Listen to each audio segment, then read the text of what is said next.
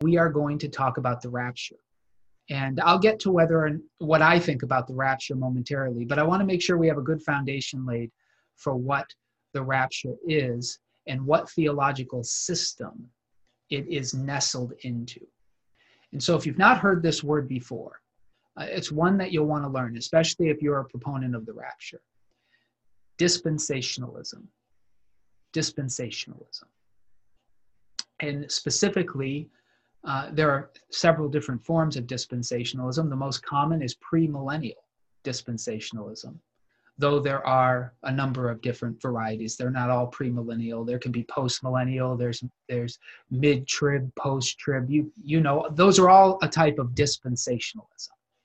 So I'm going to try and give you a little bit of history on dispensationalism, and I'm going to try and be careful about this because obviously it's a term that describes a large number of evangelical Christians in the United States, but not all of them agree with each other. So I want to be fair. But one of the places that I will point you is to a Christianity Today article that I think is immensely helpful. It was published a little while ago, but the title is Dispensational Premillennialism, the Dispensationalist Era, by an author named Timothy Weber. Here is a good summary statement of what dispensationalism is. And the rapture is part of the dispensational theological system. So one thing that unites dispensationalists is summarized here pretty well in this article on Christianity Today. One of the key proponents of dispensational teaching, this is in the 1800s, was a man named John Nelson Darby. And I think he's associated with the Brethren movement in England. Here is the summary. I'm going to read it. There was nothing especially radical about dividing history into periods. That's what a dispensation is. A dispensation is a period of time. And obviously the term is a pretty neutral, generic term. There have, of course, been different dispensations, different time periods. And God has asked things of his people, specific things that are sometimes unique to that time period, sometimes even momentary. So dispensationalists break up history into several time periods, and there is huge debate over this. But here is a basic breakdown. The dispensation of innocency before the fall, conscience from the fall to the flood, human government, promise, Abraham to Moses, law, Moses to Christ, grace, the church age, and kingdom, the millennium. That's a pretty generic one. There are oftentimes more. But what the article is saying here is there's nothing especially radical about dividing history into periods.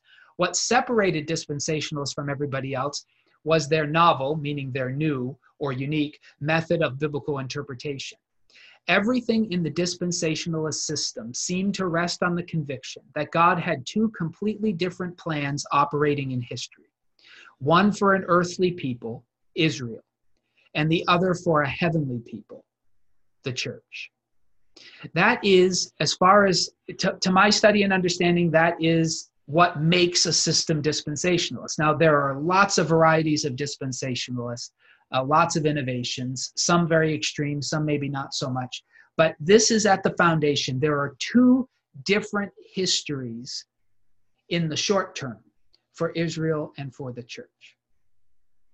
That seems to be essential. Again, this article is from Christianity Today. You can read the whole thing. It would be very helpful for you for what we're going to talk about. Dispensational Premillennialism, the Dispensationalist Era, by Timothy Weber. So this idea that there is a separate history for Israel and for the church is essential to dispensationalism. It essentially argues, and again, this is grossly oversimplified, but the basic idea of dispensationalism is that God offered a covenant of law to the people of Israel. That was a very much a this world set of promises. And that's true enough. You can see that in the law of Moses. Now, what happens is that Israel fails to keep that law, and they reject Jesus as Messiah. And God opens a way for Gentiles, for non-Jewish people, to come into relationship with the God of all creation, with the God of Abraham, Isaac, and Jacob. And he offers a covenant to the Gentiles that invites them into what would become the church. And they are offered a covenant of grace, whereas the Jewish people had been offered a covenant of law. And now there are two peoples. There are the Jewish people, still under the covenant of Moses, and there are Gentile followers of the same God who have put their faith in Jesus, who are living under the dispensation of grace in the era of the church. And so there are distinctives between what is expected of Gentiles and what is expected of Israel. And the Gentile church is not Israel. So that's the essence of dispensationalism. So when we talk about the rapture answers the question, what is going to happen to the church? Because for a dispensationalist, at least generally so, and major seminary that is a dispensational seminary is like Dallas Theological Seminary, and there are quite a number, many of them Baptist, but maybe not all Baptists who believe in this. But anyway, for dispensationalists, the millennial reign of Christ that's described in the book of Revelation is for the people of Israel, for ethnic Israel. They rejected Jesus as Messiah the first time, but eventually faithful Israel will accept Jesus, and he will finally fulfill the promises made to the people of Israel at Mount Sinai in the millennial reign of Christ. But that is not for the Gentile church, according to dispensationalist thinking. So what is going to happen to the church? Well, the church, according to dispensational thinking, will be raptured. They will be taken away before the millennial reign of Christ. So that's kind of dispensationalism in a nutshell. And obviously there are nuances and we could get more complicated. The other thing I want to talk about are the biblical passages that for folks who believe in dispensationalism, they believe that these passages support it. So and there are probably more, I'm just kind of hitting the big ones. So we're going to start here. This is Matthew chapter 24, beginning in verse 36. It's a familiar passage. It's part of what academicians, scholars, and theologians call the Olivet Discourse, because it is given by Jesus in the Gospel of Matthew on the Mount of Olives. But this is what it says. But about that day and hour, no one knows, the day that Jesus will return again, neither the angels of heaven nor the Son, but only the Father. For as the days of Noah were, so will be the coming of the Son of Man. For as in those days before the flood, they were eating and drinking, marrying and giving in marriage, until the day Noah entered the ark. And they knew nothing until the flood came and swept them all away. So too will be the coming of the Son of Man. Then two will be in the field, one will be taken and one will be left. Two women will be grinding meal together, one will be taken and one will be left. Keep awake, therefore, for you don't know on what day your Lord is coming. But understand this, if the owner of the house had known in what part of the night the thief was coming, he would have stayed awake and would not have let his house be broken into. Therefore, you also must be ready, for the Son of Man is coming at an unexpected hour. So that is the Olivet Discourse. Many of you have heard this quotation, two will be working in the field, one will be taken, the other left. It's a statement of Jesus that was given a certain dramatic interpretation through the Left Behind series. And, obviously the books were bestsellers when they were being produced. And then there was a movie series too that was less popular than the books, but still. The next passage that refers to the same thing is in the Gospel according to Luke, chapter 17. It's a parallel teaching of Jesus, and we find the same kind of teaching here. This is Luke 17:22. Then he said to the disciples, "The days are coming when you will long to see one of the days of the Son of Man, and you will not see it. They will say to you, 'Look there,' or 'Look here.' Do not go, do not set off in pursuit. For as the lightning flashes and lights up the sky from one side to the other, so will the Son of Man be in his day. But first he must endure much suffering and be rejected by this generation. As it was in the days of Noah, so too it will be in the days of the Son of Man. They were eating and drinking and marrying and being given in marriage until the day Noah entered the ark. And the flood came and destroyed all of them. Likewise, just as it was in the days of Lot, they were eating and drinking, buying and selling, planting and building.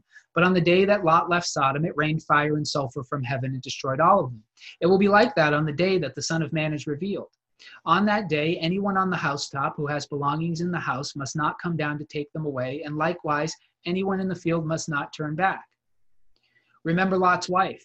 Those who try to make their life secure will lose it, but those who lose their life will keep it. I tell you, on that night there will be two in one bed. One will be taken and the other left. There will be two women grinding meal together. One will be taken and the other left." Then they asked him, "Where, Lord?" He said to them, very strange response, "Where the corpse is, there the vultures will gather." So that's the second passage. The other one, there are two more that I'm going to cover that are often used to support this idea of the rapture, is in 1 Thessalonians chapter 4. 1 Corinthians chapter 4, verse 13.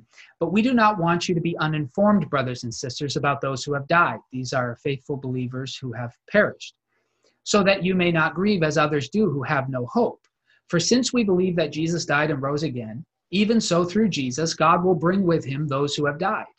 For this we declare to you by the word of the Lord, that we who are alive, who are left until the coming of the Lord, will by no means precede those who have died. For the Lord himself, with a cry of command, with the archangel's call, and with the sound of God's trumpet, will descend from heaven, and the dead in Christ will rise first. Then we who are alive, who are left, will be caught up in the clouds together with them to meet the Lord in the air. And so we will be with the Lord forever. Therefore, encourage one another with these words. And you could go on reading 1 Thessalonians. I mean, it's a very much teaser at the beginning of chapter 5. Now, concerning the times and seasons, brothers and sisters, you don't need to have anything written to you, for you yourselves know very well that the day of the Lord will come like a thief. And you can go on with that reading.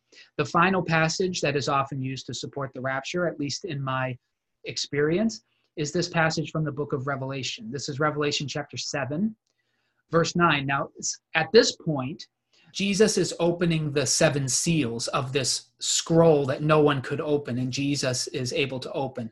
And after he opens the 6th seal, 144,000 from Israel are marked by the Lord. And then there is this passage, Revelation chapter 7, verse 9. After this I looked, and there was a great multitude that no one could count, from every nation, from all tribes and peoples and languages, standing before the throne and before the Lamb, robed in white with palm branches in their hands. That, at least for maybe not all rapture people, dispensationalists, believe this, but I have certainly heard it preached that this is the Gentile church, this great robed choir. And there's evidence here that they have been taken up into heaven and delivered from the earth before the 7th seal is broken, which then precipitates in the 7 trumpets, and then after that in the 7 bowls of God's wrath. Those are events classically in dispensationalism associated with the Great Tribulation, and not just dispensationalists for that part, but just to give you a sense. So this is another passage that's sometimes called to say, see, the church has been also, not only was ethnic Israel sealed, 144,000, but the church now appears in the heavens as a great white-robed choir. And therefore, we see the evidence of the rapture here in the book of Revelation. So that is the best I can do to summarize the idea of the rapture and where it fits for those who are dispensationalists. Now, it will not be surprising to any who have sat under the ministry that I've been engaging in over the last, well, when did I start? 2001. The end of 2000 was my first full-time ministry. So now it's been 20 years. For those who have sat under the ministry that I've been engaged in over those years, it may not be a surprise to you for me to say I am not a dispensationalist. I don't believe that there are 2 different future histories on this side of the new heavens and the new earth for Israel and for the church. I've preached on numbers of occasions that Gentile believers are grafted into the olive tree of Israel, and that together we are Israel. Both ethnic Israel and Gentiles grafted in are both grafted into the olive tree of Israel, and we are Israel together. I don't see distinct future in the scriptures for ethnic Israel and the church.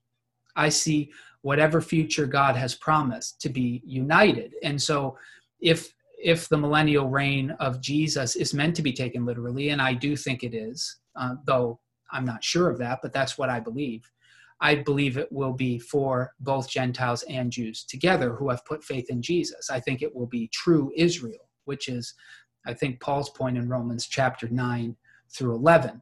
So I don't believe in 2 different futures. And for that reason, I am not a dispensationalist. I believe that the Sermon on the Mount, for instance, that Jesus spoke is intended for the church. It's intended for all Israel, not simply for ethnic Israel, the church being given a different covenant, one of grace. I don't believe those things. So therefore, I'm not a dispensationalist. And not being a dispensationalist, I am not left with a question as to what needs to be done with the Gentile church once Jesus is reigning on earth in the millennial reign of Christ, because I believe we are altogether Israel. And for that reason, I don't believe in the rapture. I don't believe it's biblical. Now, I'm perfectly happy to be taken away to avoid some suffering. And if the Lord wishes to do that, he won't get any complaints from me. But I don't see that as a biblical teaching, primarily because I'm not a dispensationalist. To me, it messes with the entire way that I read the scriptures. So I do want to get, that's probably a bombshell for some, because we often have been fed rapture theology as disconnected from its dispensationalist context, and often just given to us as kind of a way out of the very difficult times that will come on the people of the earth at the end. So I'm going to try and explain to you what I do believe about the relationship between ethnic Israel and Gentile believers who are grafted into that olive tree, and how I see that working. I'm going to do that. I do believe God works in different ways at different times. That's not a problem for me. I do believe in dispensations, but I don't believe in dispensationalism. And I'm going to explain what I do believe in and encourage you to do some research yourself, because, of course, there are plenty of Christians that I respect who find themselves to be dispensationalists.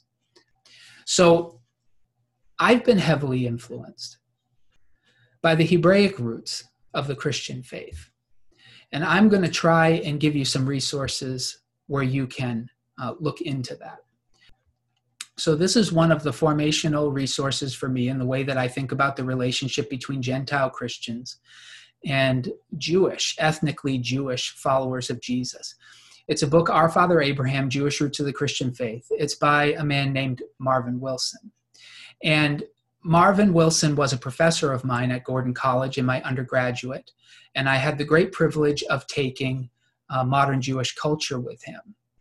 And so I'm going to introduce you to a term. If you're not familiar with this, there is a perspective on how to read Paul that's called the New Perspective on Paul. Now, contemporary people who associate with that movement are people like N.T. Wright or E.P. Sanders, and then there are others also who would be considered New Perspective on Paul. That scares a lot of people, the language of New Perspective on Paul.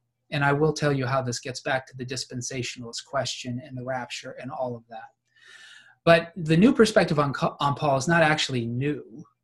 I would say it's the oldest perspective on Paul, myself. It was kind of trying to separate from Martin Luther's beliefs about Paul. Now, I think Luther's great. But one thing Luther assumed was that when Paul said the word law, he meant laws in general, rules. And so for Luther, when he reads Paul saying that God has set us free from law, Luther saw him saying that God had set us free from all the rules and regulations that stand against us, codes of conduct in any form. And Luther, some of you have probably read his biography, he was a man who had a very guilty conscience and felt he could never live up to the high standards of God, and felt completely liberated when he realized that there were no standards, that salvation was by faith, and which he interpreted as belief. And so for Luther, that began to color the way he read Paul constantly. And so when Paul is arguing about law and gospel, Luther always heard him arguing about legalism and grace. Now, the New Perspective on Paul, which started, well, maybe it has roots before this. The first book I'm aware of was written in the 60s or 70s, which was based on a series of lectures by a man named Krister Stendahl. And I'll get to his resource later. But Marvin Wilson is very much a new perspective on Paul. And this is what the new perspective is, if you've been patient enough to wait for it. The new perspective on Paul is that Paul was a Jewish man writing out of a Jewish worldview, a Hebraic worldview. And he was trying, primarily in the books of Romans and Galatians, which the new perspective on Paul kind of zoned in on, he was writing to help the new burgeoning Christian community better understand the relationship between ethnic Israel and new Gentile believers who were coming into the church. And so that's when he talks about law, he's talking about the law of Moses. especially some particular permutations of the law of Moses that distinguish Jews from Gentile, like kosher law, like circumcision and things like that. He's not talking about rules in general. He's talking about a very specific covenant, the covenant of Mount Sinai, and the way in which Israel had violated that covenant and the ways in which Jesus was liberating them from the stipulations of that covenant that they did not keep. And then the question of how Gentiles coming in affect what the ethics and morality of Christianity are going to be now. Are they still going to be directed by the law of Moses? Are they directed by something else? Are Gentiles held to the same standards as Jewish people? Should Jewish people continue living according to the law of Moses, but now just add on Jesus? These are the issues that Paul was dealing with. Recognizing that when reading Paul is the new perspective on Paul. So you can see, I don't know why it's called new. I mean, that's about the oldest perspective there is. It was a recapturing of the context. And it grew out of what was called the biblical theology movement, where interpreters of the Bible became interested again in the customs, culture, and context of the writers of the books of the scriptures. And Marvin Wilson, our father Abraham, is very much a believer in the new perspective on Paul. Now, people like N.T. Wright, E.P. Sanders, and some of the more recent writers have pushed the new perspective on Paul to some places that I'm not real comfortable with. But the essential observation that Paul was a Jewish man writing in a Jewish context, dealing with the reality of Gentiles coming into the Christian faith and trying to help the early church understand theologically what was happening in the bringing together of Jews and Gentiles in the church and what it would look like to go forward and how these two groups related and what it means now to be an integrated Israel that incorporates believing Gentiles. A very different world than the one Paul was raised in. That is the essential conversation Paul is having in books like Romans and Galatians. You can even see it, I think, in Ephesians and Colossians. That I believe in, so does Wilson. And so for that reason, I'm resistant to any theological system that tries to put a wedge between the church and Israel. And there are lots of different ways to do that. Dispensationalism is only one. I do believe in two covenants. I'm not a covenantal nomist. I don't believe that the covenant of Moses and the covenant of Jesus are the same covenant. I don't believe that. I do believe in the language of a new covenant, but I do believe that they are underlie by the same principles. And I think much of what's revealed in the law of Moses is still implied in the new covenant of Jesus. So in any case, we're not going to get into that. I promised I would only answer the question being asked. And I'm answering the question of the rapture and trying to explain to you why I see no need for that doctrine. So anyway, I want you to see a little bit of what Marvin Wilson says about the relationship between Gentile Christians and ethnically Jewish Christians in this. I think it's proper to call it Israel. Israel is being transformed by the gospel of Jesus and the generosity of God. But here's a passage from Marvin Wilson's book. If one accepts the thesis that Paul converted from Judaism to Christianity, then Paul becomes one who stands primarily in opposition to the law. As we previously pointed out, however, Paul did not view Christianity as a religion distinct from Judaism. Rather, in W.D. Davies's words, Paul understood Christianity as a form of his ancestral religion, or as a further stage of its development, however new. Paul's theology was not essentially new, for he had integrated and reinterpreted, not ignored, the rich traditions, the Old Testament, apocalyptic, Pharisaic of his people in light of Christ. In the same vein, Pinchas Lapid states, I don't know if I pronounced that right, but you'll forgive me, states forcefully, throughout Paul's lifetime, his people remained Israel. His Bible was the Tanakh, which is our Old Testament. His God was the God of his fathers. His Messiah was a Jew, and from Jews alone emerged his mother church. Despite all of his Christocentricity, the Israelites remained his beloved brethren and blood relatives even after Easter. About Paul's identity, Lapid concludes that he is neither an anti-Semite nor an anti-Judaist. He's not even an apostate, much less an antinomian, one who's against law. Expressions that would have horrified him. In his own way, he remained a believing Jew and missionary. But above all else, he is a hero of the faith, not of the lukewarm, rational pistis, which is the Greek word for faith, of the philosophers, but of the incandescent Hebraic emunah, which is Wilson's argument for the word, the Hebrew word that underlies the idea of faith, which is emunah is faithfulness or fastness. And you could go on. I would love for you to read all of Our Father Abraham. What he is arguing there is essentially, that's a good summary of what the New Perspective on Paul was when it began. For another book, this was actually the very first book that I read on the New Perspective on Paul, and it was formational for me, and I still consider it a really pure form of it. Paul Among Jews and Gentiles and Other Essays by Krister Stendahl. And this, again, will begin to illuminate a little bit of what we just read in Marvin Wilson about understanding Paul as a Jewish man who did not see the church as replacing Israel or the church as kind of a whole separate entity with their own covenant, distinct from the covenant made with Israel, and two different futures. The New Perspective rejects that, and Stendahl began to address that issue in this wonderful book. It's very short, and I don't think too hard to read, though probably a good idea to read it with somebody else. And then you could move into Our Father Abraham with Marvin Wilson, and you would get a pretty good sense of the New Perspective on Paul. So I'm just kind of laying a foundation to say that even though in popular Christian culture in the United States, it might seem like everybody's a dispensationalist and the rapture is just a given, that is far from the truth. It's a very specific segment of Christianity that believes in that. And I'm not a dispensationalist. So your question might be, how do you answer all of those passages that seem to clearly indicate that the church is going to be taken away prior to the end? And my perspective is those passages do not teach that. That once you believe that, you could see it there, but I don't think they essentially teach that. That's my perspective. But let's go and look back at the passages, and I'll tell you what I see happening there. So here we go. So this is back to Matthew chapter 24, where Jesus is describing the coming of the Son of Man, which, interestingly enough, at this context, the disciples might not have understood that Jesus was going to die, rise, ascend into the heavens, and then return. As far as they know at this point in the gospel, he is just going to leave and then come back, which is a very unusual. He's told them he's going to die, but it's clear in the gospel tradition they don't really understand that until it happens.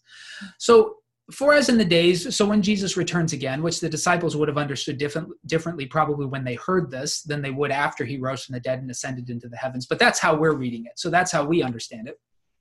For as in those days before the flood, they were eating and drinking, marrying and giving in marriage until the day Noah entered the ark. And they knew nothing until the flood came and swept them all away. So too will be the coming of the Son of Man. Then two will be in the field, one will be taken and one will be left. Two women will be grinding meal together, one will be taken and one will be left. Keep awake, therefore, for you don't know on what day your Lord is coming. So for me, and the Luke passage, which is the next one here in Luke 17, is virtually the same context. So I'm going to talk about both of these sort of together. So Jesus' point is that the coming of the Son of Man will be sudden, just as it was the coming of the flood. In the days of Noah, people had no idea that the world was about to be destroyed. They were just going on their happy lives. The only ones who knew were Noah. And then he says, as in the days of Noah, two were working in the field, one was taken, the other is left. Well, in the days of Noah, who was taken and who was left? In the days of Noah, the ones who were left were the righteous, right? Noah and his family, they were left on the earth. It was the wicked who were taken. It seems to me the most natural reading of that passage is Jesus saying that when he comes, some will die, will not survive his coming. That the events that precede his coming will include a lot of destruction. Two will be working in the field, one will be taken, the other will be left. Just like happened in the days of Noah. It's not about rapture as far as I can tell. It's about judgment. And I think that corresponds very well with the book of Revelation and the judgments that are going to come on the people of the earth through the breaking of the seals and the blowing of the trumpets and the pouring out of the bowls of wrath. So the indication here is that just like in the days of Noah, the coming of Jesus will be a day of judgment. And just like in Jesus, it may be impossible for the average person to tell who is with God and who is not, who judgment will fall on and who it won't. I think that's the natural way to read the Olivet Discourse. And one of the things I want to say I believe the scriptures clearly teach that there are only two comings of Jesus. But it seems to me rapture theology has to posit that there are three. So Jesus comes the first time. We're all agreed on that. For those who believe in the rapture, he has to return, kind of come out of the heavens and float down, collect the faithful Gentiles, the church, and then go back up, and then come back down a third time to be the king of the millennial reign for the people of Israel and be declared as their Messiah. I don't think the Bible speaks of three coming. I think it's only two. And you can see that here in this passage too. So for me, I'm left with only two comings of Jesus, and I've got to make things work based on that logic. At least that's the way that I think. So I think this passage in Matthew and in Luke, the Olivet Discourse and its companion passage in Luke, is about judgment. And it's a warning that preceding the coming of the Son of Man, devastating things will happen, just like happened in the days of Noah. And it will be impossible to predict who will survive it. One will be working in the field, one taking the other left. It's got to be somewhat metaphorical, because that's not literally what happened in the days of Noah, even though that's what Jesus is referring to. I think it's a picture of judgment. The other passage is in 1 Thessalonians. So this passage that is trying to encourage the Thessalonians with respect to people who've died, because many of them seem to have been under the impression that they would all be alive to see Jesus come. And that didn't happen. Jesus has not yet returned, and many faithful believers had died by this time, let alone all the saints in the First Testament and the apostles themselves. So if people were going to see him come with their own eyes and they have now died, then does that mean that the teaching of the gospel was false? And Paul's response is, not at all, because when Jesus does return, the righteous dead will be raised, and they will see him come with their own eyes. So that's part of what Paul is trying to encourage them with. And then he gives this picture. For since we believe, verse 14 here, for since we believe that Jesus died and rose again, even so through Jesus, God will bring with him those who have died. For this we declare to you. So he's bringing with him those who have died. But it's a very unique way that it's happening. For this we declare to you by the word of the Lord, that we who are alive, who are left until the coming of the Lord, will by no means precede those who have died. For the Lord himself, with a cry of command, with the archangel's call, and with the sound of God's trumpet, will descend from heaven. And the dead in Christ will rise first.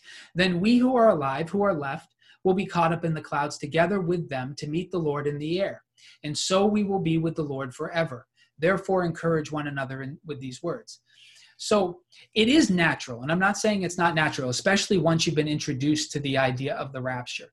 Natural to think that what's essentially happening is that Jesus is coming out of the heavens. The dead in Christ are being raised. Now remember, for dispensationals who believe in the rapture, this is only the Gentile believers that this is happening for. And they are being raised. And then those of us who are still alive when Jesus comes are caught up with them in the air. And then Jesus takes us into the heavens. Like that's the assumption. So Jesus kind of comes down but doesn't touch foot on the ground. He takes everybody with him, and then he's going to come back again later to reign in the millennium with the Jewish people. That's how people read it. There's no reason to read it that way. Probably one of the people that I deeply respect who has explained this really well is Scott Daniels, who is the lead pastor, the lead minister of Nampa College Church in Nampa, Idaho. And boy, it was a long time ago. He published an article on this, but he explained this pretty well. But it's not unique to him. This is, for those of us who don't believe in dispensationalism, this is a pretty traditional way of reading this passage. And I'm pretty sure it's the way that the church read it up until the time of John Nelson Darby anyway. And this is that when a king is coming to take over a kingdom, the people who are welcoming that king leave their city to welcome him. And so this would happen throughout the ancient world. I think what's being described here is when Jesus comes, the second coming, there's only a second coming, I don't think a third and a fourth, but when he comes the second time, what it's saying is that the dead in Christ, and I believe this is both Jewish and Gentile, not a dispensationalist, I think all the faithful, I think Abraham, David, Noah, all of those will be caught up along with those who have believed in the message of Jesus, will be resurrected from the dead. That's how I read it anyway. and they will meet Jesus in the air as he is descending to the earth. They will welcome him like people who come out of a city to welcome the conquering king. And those of us who are still alive, if we're fortunate to be part of that generation, will be caught up in the air, and we will all welcome Jesus to the earth. But I believe what happens next is what the First Testament prophets declare would happen when the Messiah comes. He will set foot on the earth, we will accompany him, and he will be declared king. And then the bits of Revelation where he conquers and whatnot, and the millennium is set up and all that, I think follows the coming of Jesus and our welcoming of him. And the way that I read the book of Revelation is that the righteous, dead and those who are righteous when he comes, will all be part of the millennial reign, Jew and Gentile alike, grafted into the olive tree of Israel. And the wicked, who are alive when he comes, will also be alive, and Satan will be bound. And that's how I read it, if it's meant to be taken literally, and I don't see any good reason not to. That's what I expect to happen. So this passage is not about Jesus taking people away, but about us welcoming him to the earth. I believe that very strongly. And then we will be with the Lord forever, because we will be with him while he reigns on earth, and we will be with him when the new heavens and the new earth come. From that point on, we will not be separated from Jesus. I think that is what Thessalonians is teaching. And then if we move into this passage in the book of Revelation, I don't want to deal really too extensively with that, but this white-robed group from all nations and languages, I expect at this point in the book of Revelation, that's not a raptured group of Gentile believers in Jesus, but that is, though these are Gentiles, they're from every nation. I think these are those who have died in the faith. And they are here as the plagues are starting to be poured out, singing praises to God. This would be prior to their resurrection, bodily resurrection, I think. You'll notice that it's very difficult to fit the rapture in Revelation, and I would say that's because it's a foreign concept. There's no narrated rapture in the book of Revelation. I don't think it was an anticipation of the New Testament authors that a Gentile church would have some separate future from the Jewish believers. I think true Israel are ethnic Israelites who have believed in Jesus, along with Gentile believers who have been grafted into that olive tree. And I don't see those two as separate. I don't see the new covenant that Paul describes as a unique covenant given just to Gentile believers that excludes Jewish believers who are meant to live under the law of Moses until Jesus returns. I don't believe that. I think that pushes completely against Paul's teachings in the book of Galatians. Jesus set the Jewish people free from the covenant of Moses and the curses that came on them because of their failure to keep it, just as much as he sent Gentiles free from the curse that fell on all of us through the events of the Garden of Eden. So for me, to summarize, the reason I don't believe the rapture to be biblical is because I don't believe the distinct futures for Israel and the church to be biblical. That's just simply not what I believe. I'm not a dispensationalist. And to me, and I've never been persuaded otherwise, to believe in the rapture, you must believe in dispensationalism. So could I imagine rapture theology taking on a new form in a different context? Sure, I could imagine that. I could imagine somebody refusing to believe that Israel and Gentiles, ethnic Israel and Gentile believers are separate, that they're one, and that God is simply going to remove Christians from the earth so they don't have to endure all the suffering that comes on the wicked at the end. That would be probably the popular view of the rapture. But that really doesn't work biblically, as far as I can tell. It works only with the dispensationalist system, in which the idea is that there is a separate future for Gentiles, because even dispensationalists agree that ethnic Israel has to be here through the tribulation, because otherwise Revelation makes no sense. And so you really I can't imagine a way in which the Gentile church could be raptured unless you disconnect them from ethnic believing Israel. And I simply don't believe you can. In that way, I'm a new perspective on Paul person.